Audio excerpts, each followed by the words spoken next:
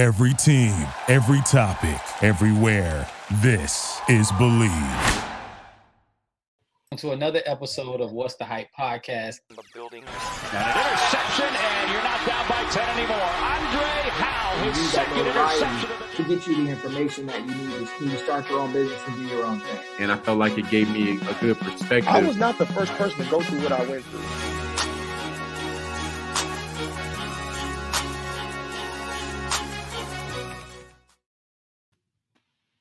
Welcome to another episode of What's the Hype podcast. I'm your host, Jeff Pope, a.k.a. the Pod Disciple. I'm your coach, Andre Howe.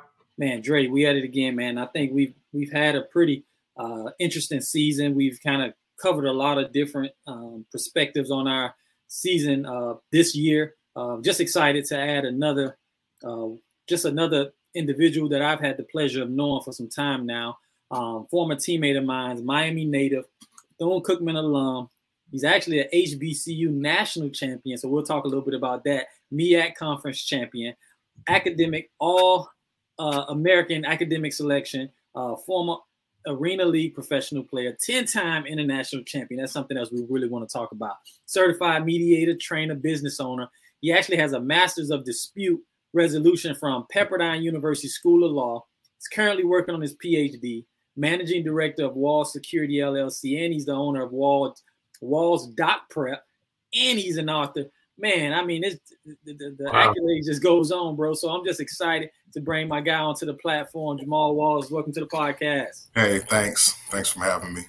Man, it's a pleasure to have you. On our platform. Our podcast is really about just sharing stories and journeys of individuals that that have had experience in the sports industry, and wherever that may have taken them, but been able to share their ups and their downs, their journeys to really go beyond the hype. So we love to have individuals like yourself on the platform that use sports to help them get to the next place in their lives and leverage that and continue to build. So, man, with that being said, Jamal, we just like to bring you on, and start from the beginning. Tell us a little bit about where you're from and what it was like for you growing up there. Yes, thank you so much once again for, giving me the platform to speak. But yeah, so I was born and raised in Opelika, Florida, here in Miami, Florida. I'm the middle of two other children. I got an older brother and a younger sister. So, we pretty much grew up in, some impoverished conditions. But, and nonetheless, it never stopped me from achieving what I wanted to achieve academically or in the sports. So, I just started off young playing at Bunch Park for the Cowboys. And, back in the 90s, everybody was a Cowboys fan. Emmitt Smith, Troy Aikman, Deion Sanders, everybody wanted to be a Cowboy. So, that's just pretty much what led me to want to play football. And it just so happened that the team that, I started off playing for was the Cowboys. So, it's been a great journey thus far. So when did you first start playing sports? Which sport did you play? And who inspired you early on? Right. So I started playing in 1996. I was 9 years old. So I didn't play peewee. I jumped right into 85-pound, football. And for me, it was new.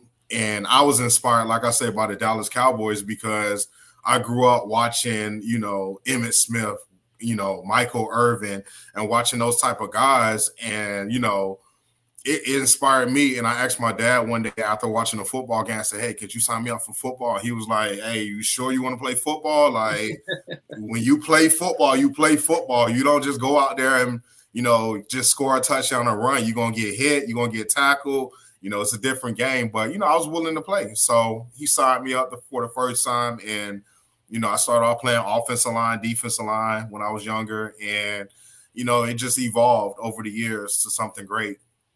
Man, so you talk about growing up in the 90s and being fans of Dallas, the Cowboys. I had so many young community members that were fans of the Cowboys, the Deion, the Emmett, the Michael Irvin. I couldn't stand it because being a Miami guy, I bled everything Miami. So, of course, Our Dolphins wasn't always that good. Of course, Marino, was around and he did his thing, but we never could get over the hump. So, I appreciated the Cowboys, but I really didn't.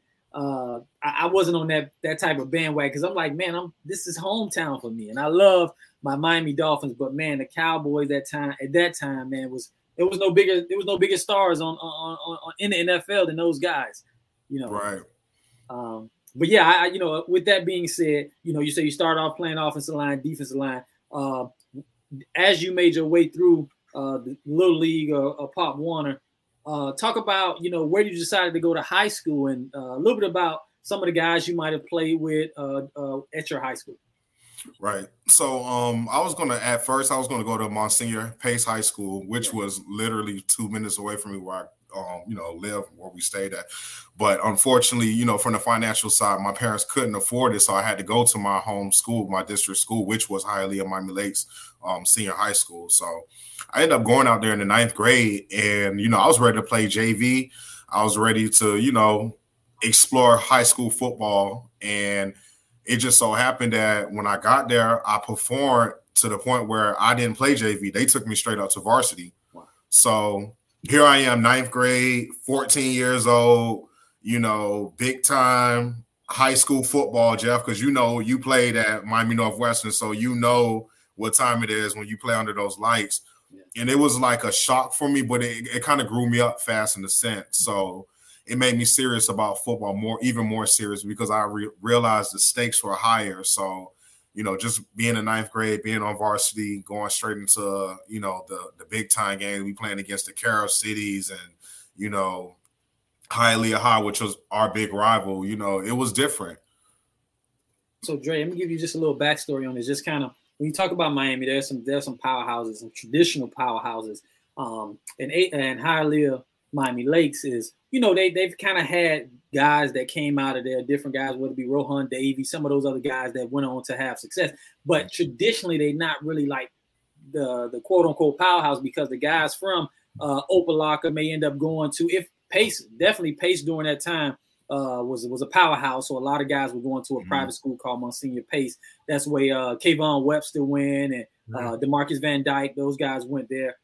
But if they don't go there, they'll find their way either at Carol City or find their way at Central or Northwestern. So HML typically, really wasn't known for just having like a powerhouse. But just talk about some of those guys, because I know the Armando Allens and Thad Lewis. Just kind of talk about how, what that was like, kind of, playing with those guys and what you guys were able to do there. Right. So when those two guys came in, it was a game changer, because just as you mentioned, the previous years that I was there, we weren't that good. So we got a new coach that came in, and he brought in his quarterback, which was Thaddeus Lewis. And he came from Booker T. Washington High School. We had Armando Allen as well. So, that span from 2003 to 2005, that's when we started winning games. So it was different. We were able to actually run the football. We were actually able to pass the football with those two guys. And, both of them went on later on to play in the NFL. Thaddeus played almost 7 or 8 seasons as a quarterback, even started a few games. Mm-hmm. And, Armando went on to play with Chicago, I believe it was. He played at the University of Notre Dame. And, I think it was the Bears he played for as well. So, it was different, when we played, and we went to the state Final Four that year. And we eventually lost to the eventual state champion, which was Miami Killian. And they had some, solid dudes. I'm talking Demetrius Morley, who was the top safety almost in the state of Florida, and Dwight Lee at running back. And they had one of our former teammates, Antoine Cox, playing corner. So, they had some pretty good stud athletes. We couldn't get over the hump. But playing with those guys and being a part of something special like that was, one for the ages, just something to remember. That had a little stint with the Texans too, before I got there. But he had a little stint at the Texans. Man, he found a way to stick around. Man, he had some great opportunities. Started Buffalo, he did good. I actually ran into him. We scrimmaged them in San Francisco my first year, and just had the opportunity. He was just coming off he was injured, but had the opportunity to talk with him. Man, he was able to stick around. Man, like I'm always proud to see guys take advantage of like opportunities that necessarily, because he didn't have the height. He didn't have the size, typically to kind of play that position, but he found a way to stick around. Yeah, he had a great work ethic. One thing about him, he was definitely a film guy, and he definitely was an after hours guy. So he stood around the facility, and, he made it happen. So, like I said, when we was there, he made us better, because we didn't have that kind of caliber quarterback or, running back system, when we played. So they definitely did some different things, and then it eventually led to, some professional contracts. So just thankful for that. Well, talk about your recruiting process, and did you have any offers? Yeah, so recruiting for me was a little different than it was for a lot of other kids. As I mentioned, so when our coach came in to Hialeah and Miami Lakes, he was not big on guys really going on to the next level. It was more of a system. You come in, you make plays, and you play accordingly, and then after that, that was it. So for me, I took the untraditional route. I didn't have any offers, and if I did, at the time, our coach he was actually throwing away our college offers and actually turning away scouts. Wow. And eventually I wrote a book about it. It's called Life After Lakes, A Dream Deprived. And the book is actually on Amazon. You could download it through the Kindle app, or you could purchase it and download it to your, software, smartphone.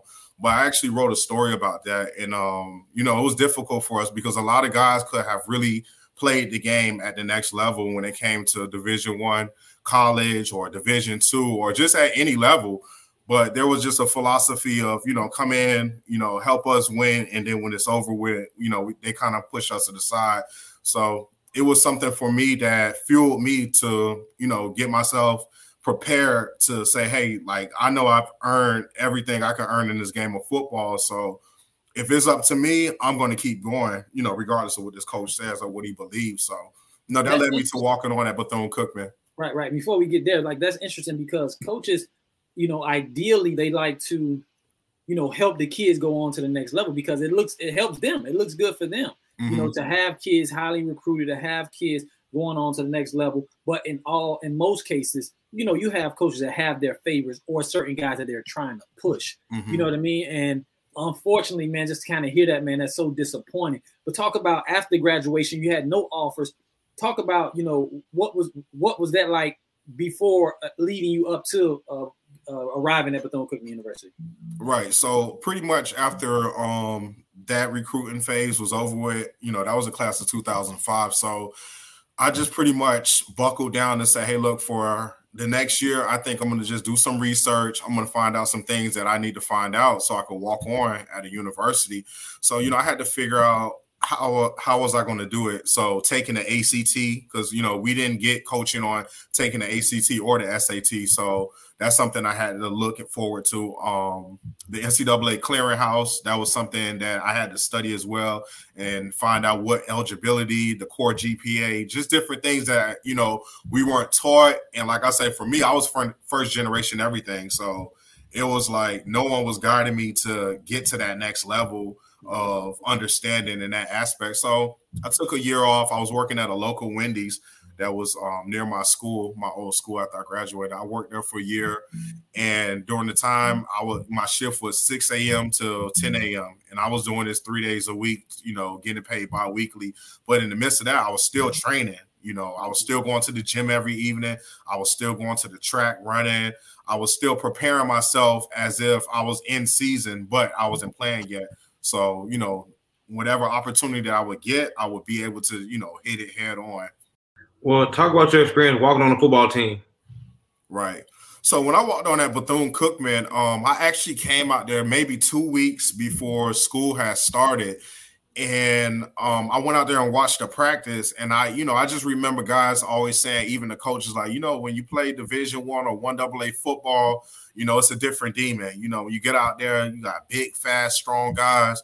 You got guys that are, highly recruited coming out of the area. These are 3-star and 4-star athletes. So I wanted to see what the hype was. I said, okay, well, I know I played in Miami-Dade County and I played some of the, against the best of the best. So there's no way they could tell me I can't play against, these 1AA or 1A kids. So, I went out to practice and I was watching and I just told myself, I know I could do this. So, at the time, I believe it was Coach Ross. And Coach Mark Lippens. They were in charge of recruiting. And I walked to the office and I was just telling them, hey, I was a new student at the school and I was looking forward to walking on. So they told me to give them the PIN code to the, clearinghouse, and they would check and see if I was eligible. And, I just remember having that itch and feeling like, wow, like, I can't wait until I'm cleared because I know, like, if I walk on out here, I'm going to make the team. So, I was just, I was ecstatic when I got to Bethune-Cookman. So your walk-on process, because again, for me, similar story. Eligibility, not sure what it took to be eligible to go right into college and play. So I had to go and sit out a year, and then walk on at Bethune-Cookman as well. So I remember you coming out for the team, and of course, guys that's on the team is always, it's always that challenge when you have guys walking on, but it was always a competitive environment. So I can remember, you coming on and having the opportunity to walk onto the team and wreaking havoc, right? Because again, you got guys that have scholarships, guys that that have kind of been fortunate enough to kind of come in day one and have that kind of laid out for them. So when you came in and was shaking it up, man, it was almost like, it kind of became this thing. Like, man, this guy is serious. He's a weight room guy. You wasn't talking much, guy. They almost was like, calling you like Debo because you was a weight room beast. Right. Talk about just the opportunity of finally getting out on that field, showing what you can do, and then, having the opportunity for Coach Wyatt to kind of believe in you. Right.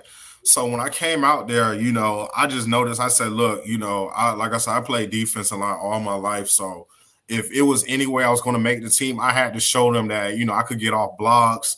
I would be able to, stuff the hole. I would be able to get to the quarterback. So when I get over there, he was like, okay, here's the first day of practice. I go to the equipment room. They fill out my equipment. I'm eligible now. So now I got a chance to prove, who I am. So I get out there, and some of the guys I was going against was Big Ruben Mordecai, him, Deron Barnes, some of those guys, Big Robert Williams, RIP, and just going against some of these guys in practice, and especially, with Deron Barnes, because he was the center and I was playing nose guard. So I was just telling myself every day, like, yo, you got to get off this football. You got to get off this football. Like, don't let them block you. Don't let them drive you off this ball. Like, show these coaches you can shed a block and make a play. So my mentality when I was in class all day was I'm just like picturing practice. Like, I'm just picturing what I'm going to do in practice. So when I got out there, I was able to just take that aggression and just apply it. And Coach Wyatt, he just started noticing. He said, yo, that kid Walls, he was like, man, he's something serious. And so now that I feel like I'm getting accolades from the head man, it's giving me even more, even more confidence. I'm like, now I got his eyes. So now I'm going to continue to make plays. So, the weeks went along, and it was the third week, and I was getting ready to go to a scout team, and he was like, no, come here, take that off. I want you to come over here. And he started putting me on special teams. And it was crazy because the first game, here I am just walked on 3 weeks ago, but week 4 of the season, I'm getting ready to travel with the team to go play Morgan State. So, it was a blessing in that right to just be able to go out there, perform, and just go from being a walk-on who not supposed to be playing to now you're actually like in the lineup. You're going to play. You got a jersey. So I just remember calling my parents and telling them like, hey, like I'm traveling this week. And they were like, man, like we proud of you, good job. And, my dad just telling me, take care of what you got to take care out there on the field and just take advantage of your opportunity. Man, just again, relating to that, because we know how, fortunate we would be as a walk-on to be able to have the opportunity, because it was not guaranteed. No one knew who we were.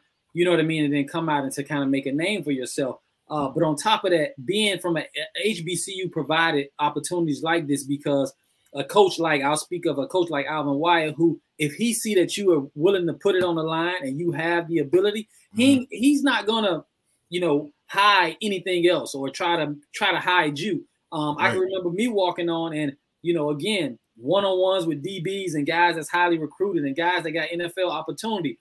When I started putting it on them, Coach would come put that spotlight. Come on, let's, and encourage you and give you that confidence. So, man, I definitely have to just recognize him, because it didn't matter where you came from. If you can get in and you can do it between those lines, he was going to give you that opportunity.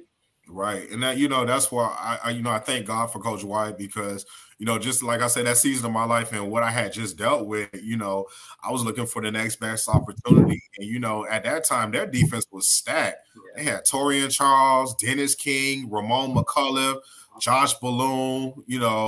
These are some big time, these guys were big time recruits. And I just felt like it was an honor just to even be on the same defense with them, to even be considered to, even play behind one of these guys. So, it it was different for me. But like I say, it gave me that hunger for more.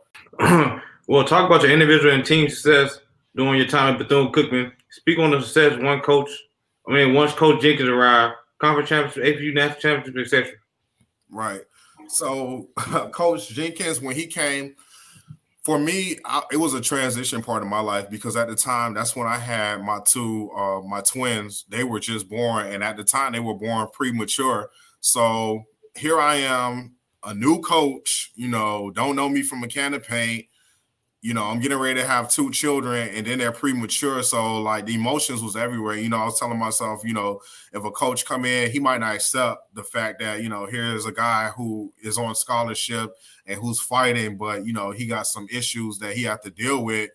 And, he actually was more than acceptant to that. So, he gave me the spring to not only perform and show that I belong, but, I had to show him who I was also as a father first and as a man, and he respected it. So, going into the summer, I didn't make any excuses. I still trained. I still was out there with the team, but my schedule was just different because once those activities was over with, I was going straight home to be a parent. And he was more than, accepting of that. And during the season, it grew me up because I knew I had some kids that I was playing for, a legacy that I was playing for. And I got a coach who come from a Division I program who understand football. So, once those things and all those, those characteristics kicked into play, it was downhill from there. Like the season went so smooth, and he just gave me the opportunity to continue to be a starter. I still started, still played, still made plays.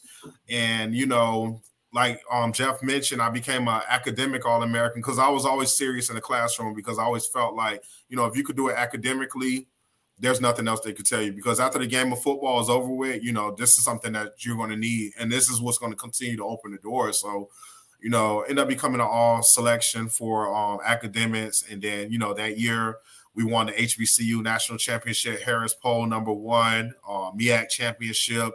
And, it was just different. That senior year was, it was big time, playing on ESPNU almost every week. We had like 6 or 7 games on ESPNU. So it was like, it's just like a dream come true. Here you go walk on one year, but then here you go in year 4, you playing on national TV and you're a national champion and, the list goes on. I mean, I can remember watching it, and I've had several of your our fellow teammates on the platform, and I can remember watching you guys and how dominant you guys was. It was almost like, man, like so proud because I seen all you guys come through the process and dominating, playing on ESPN. I was jealous in a way, like, man, I wish I had the opportunity, but you guys took that spotlight and ran with it. So as I mentioned, several of your guys and teams I've had that went on and played at the NFL level. You talk about Ryan Davis and Gene Fenor, Ryan Lewis, all these guys had that opportunity. Were you thinking at that time, man, we're playing so well, I have the possibility of playing at the next level? Right. So, yeah, that defense was stacked. I mean, we had Reggie Sanderlands at linebacker, Ryan Lewis, Mr. Pick Six. We had some studs. Like we really our defense was dominant. Like we were scoring touchdowns on defense. Like the offense was doing their thing, but defense, like those guys really held it down. Gene Fenor, we had Michael Williams at safety as well. So, our defense was stacked. And, all those guys went on to get a chance to play in the NFL or go to a mini camp or something just pertaining to the next level. And, those guys, they played the game different. They played with a grudge on their shoulder, every week. And, Brian and Reggie, they came in and they sat behind, I think it was Josh Balloon and some of the other linebackers that was before them, but they was itching to play. So when they got their opportunity, it was just downhill. I played next to Dexter Jackson as well, who was an all MEAC defensive tackle. Yes, sir. And, just to play with those guys, it was different. Everybody earned it. Dex went on to play almost 8 or 9 seasons in the AFL and was a very dominant player, And, Gene Fenor as well, he was, another guy like a pound-for-pound weight room, yes. Very humble, guy. Like, he worked hard. Mike Williams, weight room guy, film guy, excellent athlete, Probably one of the best athletes I've seen, bro. Hands Yes. down. If it wasn't for injuries, he definitely would have made money in the NFL, being about 6'2 and a half, 215 pounds, Solid. chisel, fast, can run. Bro, if he wouldn't have got hurt, he definitely would have made him some money in the NFL. Easy. Yeah. And it was crazy because me and Mike, we was real tight off the field. So, like, at my house, I used to have a den, and I turned the whole den into like a weight room. So we go work out, with the team. We go to dinner, and then like 9 or 10 o'clock at night, here we go at my house, because I was like right across the street from the school, and we in there bench pressing and got the music playing and watching videos and stuff. But, it was just those kind of nights that, were reminiscent of the plays that were made on the field. This is why he was making those kind of plays. This is why I was stuffing the run, and that's something that Coach Wyatt fell in love with. So that boy could stuff a run. He could stuff the run, and it made it easy for our linebackers to flow, because those years they had almost 100 tackles. They were all MEAC selections, defensive player of the year, nominees. Like, they did their thing out there. So it was just a blessing just to play. And like I say, for all of them to go on and get a professional stint somewhere was just an honor, because it was, it's something that, was really destined for all of them. So after graduation, where did football lead you? Right. So after graduation, I graduated from Bethune in May 2012 with my bachelor's in criminal justice. So right after that, maybe a month and a half after that, I ended up signing my first arena contract. I was playing in the Lone Star Football League for the Rio Grande Valley Magic. So, I had just graduated, and here I go signing my first Arena Pro contract, and played with them for they were already in season. So I came with 7 games left in the season plus the playoffs. We ended up going to the championship game my first year.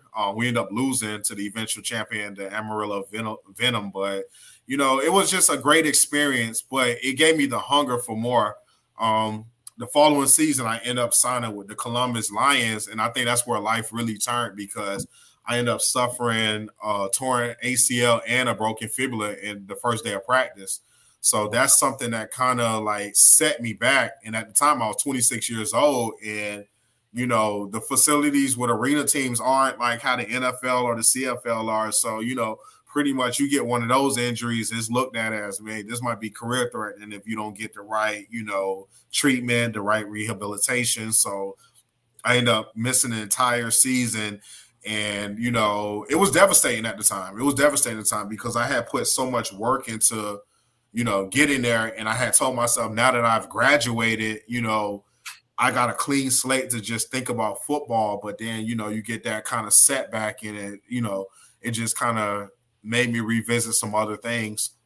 So as you mentioned, kind of, you had the opportunity to play, and the Lone Star football, then with Columbus. Kind of talk about, ultimately, did you play any more years with the Arena League? And what was that opportunity? How did the opportunity present itself as it relates to the international football? Right. So after Columbus, I spent another season rehabilitating. So 2015, I went back into the Arena League, and I played actually a full season. And this time it was still in Rio Grande Valley, but this time it was with the Soul, and that was the X League at the time. And I ended up playing there. And then 2016, I didn't play at all. And then 2017, I ended up getting drafted into the Rivals Professional Football League on the RFPL. So I played there in the entire season. Top defensive lineman, led the league with 14 and a half tackles for a loss. And that's pretty much got my gears back grinding and got me back into the flow of football. And I ended up playing there for a season. And then the next season, I was going to sign with Arena, but I didn't. So that's when I got into international play. I started playing with Team America, which is out of East Preps. And this guy, he's also the owner of the FCS Bowl and the Tropical Bowl for Division I athletes. So it's, like a high school to pro pipeline. So we started traveling internationally, playing from, South Beach, Florida, down here to Toronto, and then down in Cancun, Mexico, and then down in San Jose, Costa Rica, and just playing, a round robin, a season 4 games every year. And I had started doing that since 2019. I'm still doing that to this day. And it's just been a blessing. You know, I was fortunate to win 10 of those bowl games, only lost one of them. You know, just seeing the world from a different perspective, playing football on different soil where football is not, you know, countries where football is not their first preference. Right. And we come from America where football is the pillar of sports. Mm-hmm. So, you know, to go to other countries and be able to play the game is different. And it's, you know, it's been a blessing, and it's been like an eye opener just to see life, you know, from a different perspective, and, you know, how you're looked at in other countries when it comes to this game of football. So, you know, it was different, but it's a blessing. You're talking about a kid that's from Opa-locka, Miami, inner city, being able to travel the world, playing football, doing something you love. And like you said, it's opening your exposing you to things. One thing I like to say is exposure leads to expansion, right? A lot of times we know people that never left their block, right? Never left their community or within that radius in which they operate, but being able to see life from a different perspective, man, it just really opened the world up to you. So I can just imagine just the type of opportunity and the type of you know, thought process that you have to be able to experience these different things and playing still the game that you love at that level. Right. Yeah. You know, definitely, you know, like you mentioned, like being from Opa-locka and, you know, growing up the way we did. And like I said, we did grow up rough, but, you know, my parents eventually made the adjustment, and, you know, just pillars in the community now, you know, just with their testimonies of where they've been and, you know, where it led us. And, you know, like I say, when I'm on these flights and, you know, I get off and I'm on, you know, I'm in Canada, like it's different. Like, wow, like how do we get here? And when you're in Costa Rica and they don't speak, you know, English is not their first language, but they realize what you're there for. And, you know, you're there to play football. So it's different, you know, different kind of kids, a different kind of fan base. You know, it's definitely a culture shock, and it's definitely a blessing. Walk us through a transition from playing professionally to entering the workforce. Definitely. So, you know, just as I mentioned with the academics, like I've always known, like, you know, football is not going to last forever. Mm-hmm. And there's just a lot of things that I became interested in. And, you know, the law was one of them. So, you know, I end up, like I say, graduating with my bachelor's from Bethune-Cookman. And I also end up getting my master's in criminal justice administration from Bethune-Cookman. And, you know, I always tell myself that I will always love to open up like a professional security firm, an agency to, you know, staff security in different places. Because, you know, sometimes when you hear about security, people think like, oh, there's this guy 6'7", 300 pounds with, you know, a tight shirt on that says security going across the chest. And, you know, it's much deeper than that when you get into the philosophy of security and, you know, the world we live in now, how you need protection. So, you know, I always want to be a part of that and be able to staff, you know, different people with, you know, security solutions. And that's just one of the businesses. And, you know, also mediation. I went to the Pepperdine School of Law, the Strauss Institute for Dispute Resolution. I ended up getting my master's from them as well in mediation and arbitration. You know, I got my own mediation and arbitration practice as well. It's something that's growing daily, something that's expanding. And, you know, we need more peacemakers in the world. You know, solving disputes, everything can't go to litigation. You know, harsh reality, everybody can't afford an attorney. Right. And, you know, just being able to be for the community. And, you know, coming from where I come from, I realize conflict and the different things that take place on a daily basis that, you know, sometimes poverty, you know, conditions don't allow for people to get the results that they're looking for with the court system. So that also led me to Walls Doc Prep, which is a legal document preparation, you know, business I run as well for pro se litigants. You know, pro se meaning, you know, you're self-represented, and, you know, just opening those doors for people with, you know, post-criminal conviction. You know, you want your record sealed or expunged, you know, different things from our community. Because, you know, like I said, I grew up and I knew the guys that I grew up around and the different families that are affected by a lot of these conditions. But sometimes you're just not fortunate to be able to afford it financially, but where there's a will, there's a way. And if you got somebody that's going to help you, you know, facilitate these documents and, you know, just get these things in place, it empowered me to want to empower my community. So I became business minded, not only with football, but as a person as well. And just trying to take my education to the next level. So that way I'm able to teach others and, you know, open the door for others, because the best gift you can give to anybody is teaching them something. Yeah. You know, we can always say what can I get for you? What can I give? But to teach somebody something that's going to stick and that's going to continue to grow, that just gave me that business, mentality. And it just helped me, want to expand business even more everywhere. And wherever I can help, I can help. I think as you talk about academics, and I think one thing that we did establish too, while we was in school at Bethune, a lot of us, because we had quite a bit of walk-ons, guys who knew that they had to take care of business in the classroom. I think we kind of set a standard where a lot of our teammates and guys, as you mentioned, Dexter Jackson, who was also an academic, guys who did well. And, so many guys that kind of blazed the trail, myself, graduating early, picking up, getting me a minor, doing those different things but understanding from a walk-on perspective, man, education, we can't take it for granted because we had to pay our way to school before we got a scholarship. Right. So understanding that just kept us focused on making sure we take care of our schoolwork. We weren't just focusing on sports. But I know as of, you mentioned you got your master's from Cookman, and then you went on to Pepperdine School of Law. Just kind of talk about your recent academic and now even working on your PhD. What was the inspiration behind that of saying, I need to go and get these different certifications or accolades? Like what was the inspiration behind it?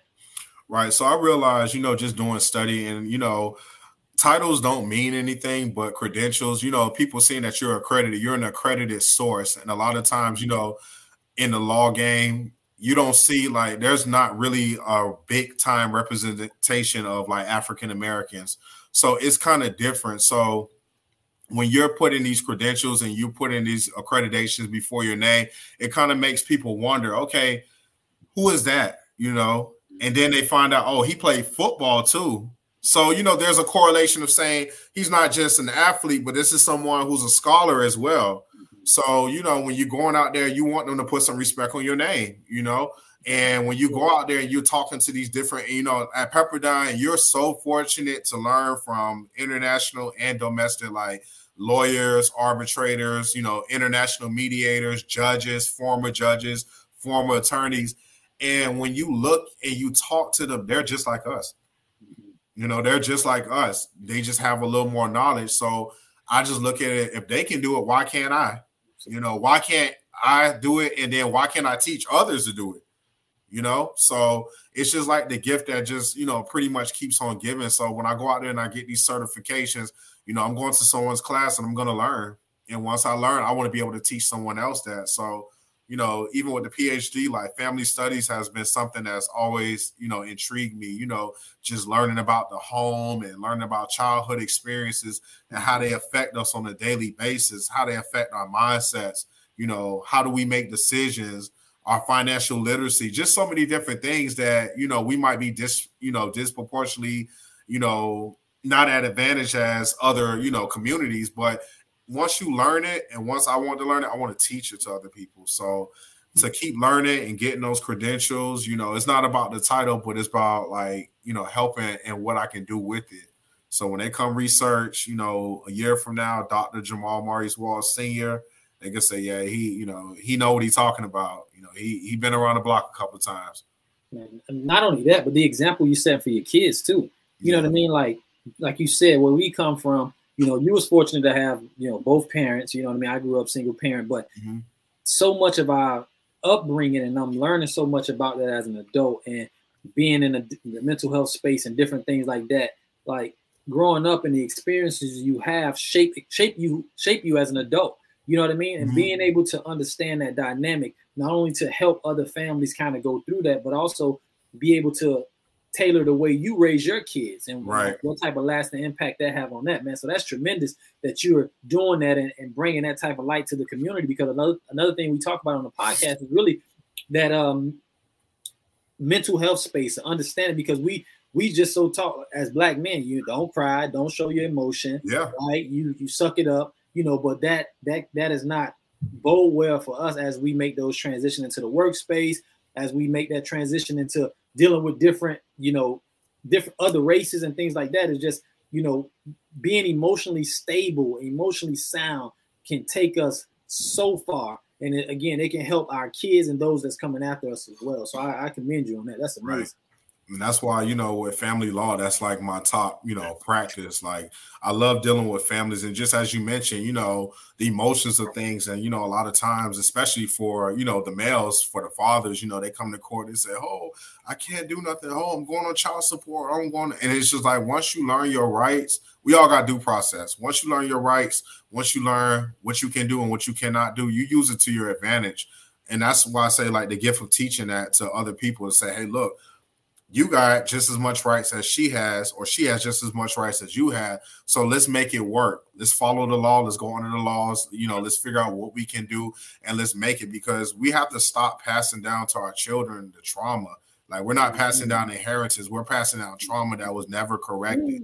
We're passing down, we're passing down the divorce. We're passing down, these different things that they shouldn't be inheriting. And it makes it harder on them to succeed when they have to play off of what we didn't correct. So, just coming in as a family law mediator, and like I say, helping out pro se litigants, for me, it's the gift of trying to help these families become one again. Even if you move on, things don't work out all the time. But at the same time, let's put ourselves in the best position for our kids to be able to, be the best that they can be, because they're going to be parents one day. They're going to be husbands. They're going to be wives. They're going to have children. So, it's just something to think about. By far, definitely be your greatest investment for sure, man. So talk about your business and what you do today. Yeah, so my business, like I say, I run 3 businesses. So some days I'm just gassed. I'm just exhausted. But, I was fortunate enough with Wall Security to be partnering with my lady, Shanika Regis. She helps me run the day-to-day ops, operations, and taking care of payroll and different things. And, we just making it work. She was already a business owner, been in the skincare business for about 8 years now. So she's pretty much, teaching me in this business world, because, this was my first business. So I'm learning a lot as we go. Daily operations, every day is something different, whether you're dealing with an employee, a client, whatever, it's just something different, every day. But, still got to balance that out with school, still got to balance that out with parenthood. So, it's just trying to make it work, So you added author to your resume. You kind of briefly talked a little bit about the book. Can you kind of tell us a little bit, again, the title and more so about the premise of the book? Right. So Life After Lakes, A Dream Deprived was actually written by me and another walk-on who played with us, Ricky Richards. We wrote this book back in 2015, and it basically talked about, us growing up in Opelika and the school that we went to, and then the hardships that we had to, deal with when it came to trying to play the game of football. And then also at the same time, we're chasing a dream, but at the same time, some of the conditions we had to go back to. And then it also gives, a depiction of, like I mentioned earlier with the coach, with, throwing stuff in the garbage and turning scouts away and stuff, and how that affect us. So you can actually check the book out. Like I said, it's on Amazon, Life After Lakes, A Dream Deprived.